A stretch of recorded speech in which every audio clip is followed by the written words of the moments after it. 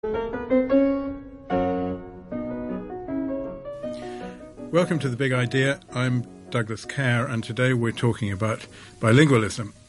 Now, according to the Basic Law, Hong Kong is a bilingual territory with English and Chinese official languages and of equal status. It's rather doubtful, however, that Hong Kong is a bilingual society. When we speak of bilingualism, we're usually assuming an equal facility in two languages. Most of us who've struggled to learn a second or other languages look on true bilinguals, if we know any, with respect and envy. Bilingualism is a social and intellectual asset. It's an educational advantage and a marketable skill. But what does it mean to be bilingual? How is it different from being able to make yourself understood more or less in more than one language? How is bilingualism acquired? What is its psychology, and how is it experienced? Can it be lost? Many people in the world, including some with little formal education, can move easily between languages. Others seem just unable to master another language, no matter how hard they try. The process of language acquisition is not fully understood, and the study of bilingualism may be one of the best ways to help us unlock the mysteries of language aptitude and language use. I'm discussing bilingualism today with two Hong Kong linguists who have studied this phenomenon for a professional lifetime. Professor Virginia Yip of the Chinese University of Hong Kong and Professor Stephen Matthews of Hong Kong University. They are co-directors of the Childhood Bilingualism Research Centre and co-authors of a book called The Bilingual Child, Early Development and Language Contact. And they are, as far as I know, the first married couple that we've had on The Big Idea. And I say this not as a piece of idle gossip, but because it's actually relevant to their experience of bilingualism and bilingual education. Okay, Stephen, I want to start with you with a general question about languages. How many natural languages are there in the world? Well, we used to say 6,000, and now we say 7,000. So it's interesting that the number are actually going up. And that's surprising because languages are going out of use, languages are dying, and that's a cause of concern to us and to linguists in general.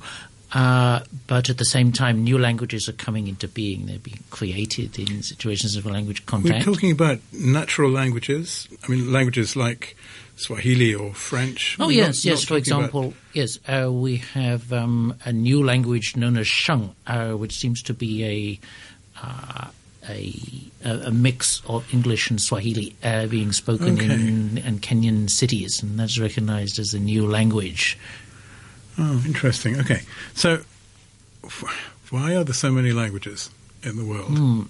Well, there are geographical and especially social reasons where languages develop as a marker of identity. So my colleague Umberto Ansaldo at Hong Kong U studies this, how some of these new contact languages seem to be associated with delineating a new identity. For example, the Macanese. Who are the Macanese? Well, they are partly Portuguese, but they are half a world away from Portugal, and their identity as Macanese involves Malay elements, Chinese culture, all kinds of stuff that's not Portuguese. So some people need to have a language in order to assert who they are and how they're different from other people. That's the finding or the claim from sociolinguistic studies. But wouldn't it be a lot easier if there was only one language? Isn't that something to aim for? That's that is kind of utopia, isn't it, that comes up from time to time. Our usual response to that as linguists is to say that speaking the same language doesn't prevent conflict. I mean, we think of Northern Ireland, for example, where the roots of conflict are usually something else deeper than language, or the conflict between the Sunnis and Shiites. They all speak, as far as we can see, the same language. So it wouldn't be a panacea, and it would also be a global loss. It'd make life a lot easier for a lot of school kids, I expect, though, wouldn't it? I'd like to ask Virginia to explain what bilingualism. How do you define bilingualism? Well, I think we adopt the Swiss linguists, psycholinguists, Grosjean's definition, that is the regular use of two languages on a daily basis. Use, okay. Well, actually, people tend to look at bilingualism as a continuum rather than a categorical thing. So you're not just bilingual or you're not a bilingual. You can talk about degrees of bilingualism. Some people can understand a second language, but they don't speak it. The kind of bilingualism that the two of you spend most of your time studying, am I right in thinking this would be, I don't know what the term would be, but it would be a kind of high degree of bilingualism? Yes. Rather than somebody like me, if I go to night school and pick up another language for purposes of tourism or whatever, I have two languages, but I'm not bilingual in those. Is that right? We have investigated a number of children who have been exposed to two languages from birth. So they're from the so-called one-parent, one-language families. So one parent speaks English to the children, and then the other parent speaks Cantonese. So you're talking about children who've been operated in two languages right from the very beginning of their language use. Okay. But this definition of bilingualism then would exclude somebody who picks up another language later in life. Well, there's a broad definition, probably a narrower definition. So some people tend to think of balanced bilingualism as something important in order to qualify somebody as a full bilingual, but actually there are different types. So we consider factors like how early you were first exposed to the languages, whether you learn the two languages simultaneously from birth, or you learn one after the other. So there are these different factors that we have to consider.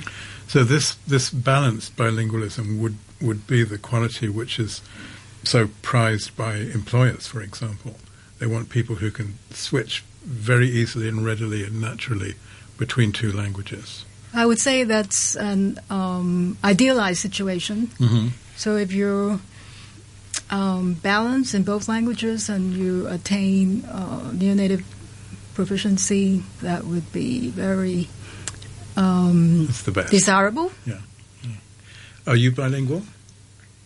Well, I would say yes, very confidently, because I come in contact with two languages and I use them on a daily basis. In your work and at home and all That's over right. the place. And increasingly, I have to use Mandarin as well. Are you trilingual? Yes. I just have to be. I would say she is, based on the definition we were adopting earlier, use of two languages on a daily basis. So at the Chinese university, many people, including Virginia, do actually operate. I mean, I can see her on the phone talking Mandarin nearly every day, and then she talks sometimes English to me, sometimes Cantonese to other members of the family, and so on. So I would see her as trilingual. Okay, congratulations. We've got you as trilingual. What about you? How many languages do you speak, Stephen? Well, I became bilingual in a different way, having grown up with English and then a succession of second languages, some of which I never actually spoke, such as Latin and Gothic. So do they count? I consider myself bilingual today on the grounds that I now speak English and Cantonese on a daily basis. The others I don't speak on a daily basis, so I wouldn't. Presumably, however good your Latin became, you could never describe yourself as bilingual in English and Latin, could you? I certainly never did, and I don't think I've ever heard of anybody describing themselves not so many in that way. opportunities to converse. Right, but as Latin. you know, in the Renaissance, people did, and so Yes. there was bilingualism with English and Latin, for example. Do you know how many bilinguals there are? Let's stick with this idea of balanced bilingualism, which is quite useful, I think. So an equal, more or less equal fluency in two languages. Okay. in the more general sense, using more than one language on a daily basis, it's been claimed that the majority of the world's population would be bilingual. This is really interesting, isn't it? But on the idea looking for balanced bilinguals, our experience is that's the exception rather than the rule. So in studying children from the one-parent, one-language families, we've really only seen 1 or 2 out of 10 that could possibly qualify as balanced bilinguals. So it does seem to be possible, but it's almost an ideal, as Virginia said. So probably if you looked in enough depth, you would find that they were 55% one language, 45% the other language, or something like that. So those that seem bilingual are not actually 50-50 balanced. You talk about the majority of people in the world perhaps qualifying as some kind of bilinguals. That would be a different case, wouldn't it? There must be situations that create or encourage bilingualism in people. What would these situations be? I mean, for example, people using different languages for different occasions, to speak to different people, for different jobs. Give us some examples. Yes, well, maybe the clear example would be the immersion schools, like in Canada, where, say, if you speak English at home, then your whole school day is in French. So that sort of sets you up as almost inevitably using 2 languages on a daily basis. Now, this is interesting, but then Canada, that would be the result of a government policy. That's right. An educational policy, wouldn't it? That they want to produce people who are bilingual in, presumably, English and French would be in that case. But for most people, I'm talking about a more kind of, or I'd like you to talk about, a more sort of informal bilingualism where somebody, let's say in Kenya, for example, just grows up using several languages, and many people in many parts of the world seem to be able to have a large battery of languages.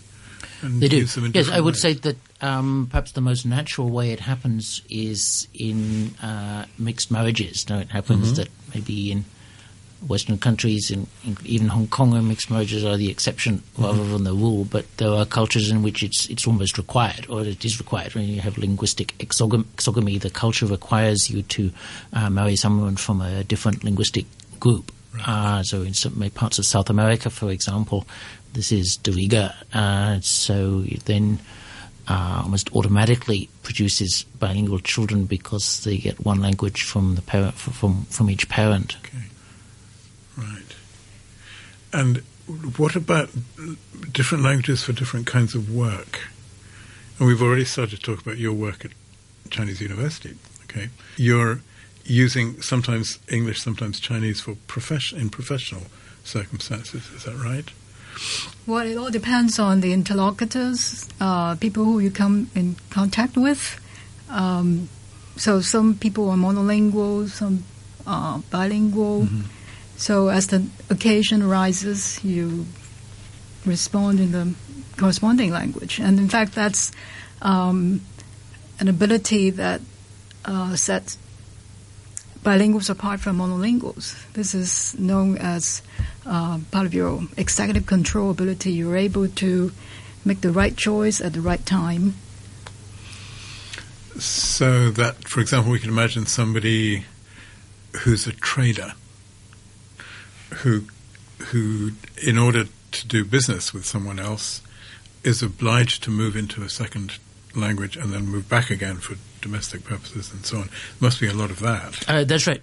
We know cases in Africa where that happens. So there are languages, Swahili is one, which are used for trading purposes between people that otherwise don't have a common language. Yes, or I want to raise the question of big languages, of global languages, or I don't know, big languages seems the best term I can think of. I'm thinking of things like English and Spanish and Chinese, because there are a lot of people in the world who are brought up in their own language but feel the need to learn a big language as well, this would be quite a common form of bilingualism, would it not? Yes, we think that it's important to keep the small languages, and at the same time, you acquire a big language. So that gives you bilingualism. You don't have to give up anyone. You can be, good at both. With the emergence of big languages, and English would be the prime culprit in this, I guess.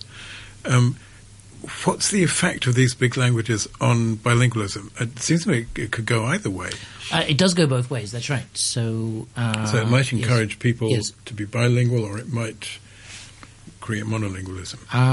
Quite often it goes through stages, right? So there is a stage in China, for example, when Putonghua is spread through the school system, then you have bilingualism, but unless the local language has sufficient prestige and there's enough motivation to keep speaking it, eventually they all shift to Putonghua. So looking at different minorities in China, you can see different stages of this process. With the Manchus, it's basically complete, and they now just speak Mandarin. With the Dong minority in Guizhou, where we visited recently, it's in progress in the sense that the children are getting Putonghua at school, and depending on where you are in the Dong region, they may or may not retain their Dong language as adults. So, I mean, the case of Putonghua, again, we'd be back to government policy here, right? In that it's obviously convenient for a government to have a single language in which they can communicate with all the people within the country. And I can see the process you're talking about, whereby Putonghua kind of elbows out the little languages. But there might also be a process in which the big language becomes everybody's second language, and the little languages Well, that remain. seems to be what goes on in India, that the English does spread, has been around for a long time, of course, across the country, and it doesn't seem to result in monolingual English because, on the contrary, typically it results in people speaking three languages on a daily basis. The linguists are really passionate about conserving endangered languages and minority languages because even though we just heard that there are like 6,000, 7,000 languages, but half of them are vanishing. And this is a serious problem because we're losing diversity, linguistic diversity as well as biological diversity. So we got to spread the message that it is important to raise our children as bilinguals in order to preserve these, our human heritage. So your language preserves your culture, your identity. So it's very important that we get this message across. Okay. So this brings us quite neatly into the question of bringing up bilingual children. And this is something that you two know a lot about, both as scholars but also as parents. So you're very well prepared to talk to us about this. Tell us something, Virginia, tell us something about how you bring up a child bilingual. It's not something that's going to happen naturally, is it? It was a conscious decision because even before we had the children, we sort of made up our mind. We were very determined. We adopted the one parent, one language policy. So basically, I addressed the children in Cantonese, and Steve addressed the children in English. So when they see daddy, they automatically switch to English. When they see mommy, they switch to they don't get confused? Cantonese. You don't get confused. Because it must be even more difficult for you, in a sense, because you're not allowed to speak English to them. Stephen isn't allowed to speak Cantonese. Well, I'll tell you what. Actually, we code-mixed a great deal. And so again, that's code quite mixing natural. Code mixing meaning jumping from one language to another within a conversation. Yes. Switching from one language to the other in the middle of a sentence. This is just part of the ecology. When you listen to people, you go to the canteen, you listen to people speaking, I bet you hear English words sprinkling everywhere in the middle of the Cantonese sentences. And yet you started off by saying that your policy was to keep them separate as much as possible. And this presumably is because you think that's the best way to encourage bilingualism in the children. That's right. But speaking from experience, or maybe I'll take this opportunity to get the message across. Again, if you're a parent, don't worry if you end up speaking comic sentences or, sentences with lots of English words in the middle of your So you don't have to sentences. be too rigid about it.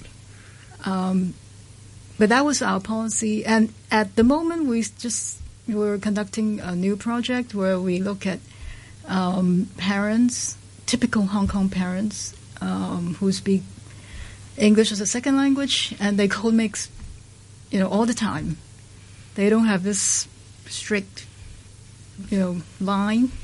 The interesting thing is that the children growing up this way seem to be just as bilingual as our children. Right? So maybe they're... So you didn't really need to segregate the languages as carefully as you'd that's intended. my suspicion now, yes. Yeah. So the one parent, one language idea has been around a long time. But there's an interesting puzzle about it, which is that it only results in bilingual children 3/4 of the time. There is a quarter where it doesn't happen. And interestingly, we seem to get the same result with the other kind of family that Virginia was talking about, the family that uses both languages somewhat interchangeably, where both parents use both languages. And the success rate in producing bilingual children seems to be about the same as with the one parent, one language. Is this because a quarter of us are just bad at languages? I don't think we really know what happens to the other quarter yet. It could be to do with aptitude, but that would be an unpalatable conclusion for theoretical grounds. For linguists, linguists would be reluctant to say that. Could this be within one family? One child moves towards bilingualism and another doesn't? It can happen. So the birth order is affected, and maybe the first child is fully bilingual and the second or third is not. We have heard those cases. So it could be about individual language aptitudes or whatever. I think the key to success is to provide rich, authentic input and have lots of interactions by playing, just talking, speaking to native speakers of the language. Yeah. And the first few years are the golden age for language acquisition. So start the exposure as early as possible. Start early. Okay. Would it be possible for me to become a bilingual through book learning? If I didn't have any other, well, that's cultural, of course, but supposing I didn't have the opportunity to interact with people in the target language.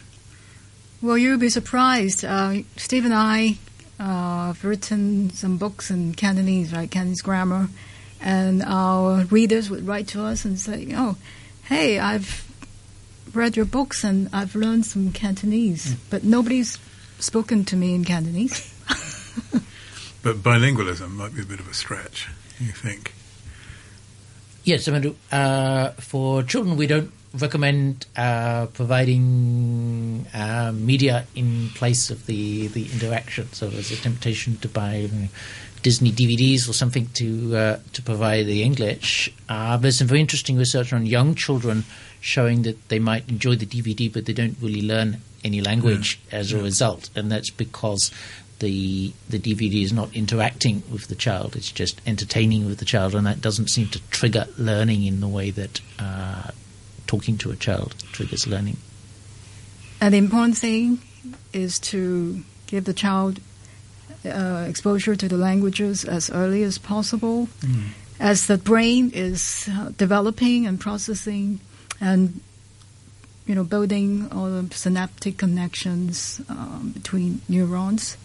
So there's definitely an advantage if you start learning early childhood. Right, okay.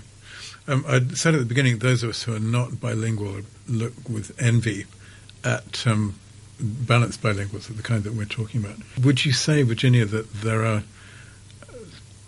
cognitive advantages to being bilingual, to growing up bilingual? Interestingly, if you ask people like half a century ago, they will tell you that it's damaging. Oh. But given years and years of research, I can tell you that the answer now is that bilingualism, especially childhood bilingualism, gives you lots of cognitive advantages. So from creativity to mental flexibility to metalinguistic awareness can give you a whole list and go on and on. One way to think about it is that they have a different perspective on the same issues or same problem. That's also part of your mental flexibility. So there are experiments called the Moon and Sun game or Sun and Moon game. So the experimenter would ask the child, can you call the moon the sun? And vice versa, can you call the sun the moon? Yes, a difficult question. So if you're bilingual, you think, why not? It's just a label. Yes, I understand. So that it's actually it's a more mature understanding of what language is that you get through learning a language from a very early That's right. moment. So one of the advantages is what we call metalinguistic awareness. And if you study normal children with one language, maybe about age 4, they start to make metalinguistic comments about language. But many of our children would show this awareness at about age 2. So our son sort of heard somebody talking on the phone and he asked, what language is she speaking? And so there's a curiosity and awareness that it's a different language. Okay, so bilingualism definitely brings cognitive advantages, particularly in metalingual awareness. That's something for us to aim for. Okay, we've used up all our time. Thank you very much, both of you. Virginia Yip and Stephen Matthews, many thanks for speaking to us about bilingualism. And thank you for listening. And you've been listening to The Big Idea, of course, presented there by Professor Douglas Kerr, back at the same time next week. Weather-wise, we can expect cloudy conditions, some rain patches, also some sunshine this afternoon, bringing our maximum to around 23 degrees. Mild tomorrow, but appreciably or progressively cooler by Tuesday. Currently 20, humidity 86%.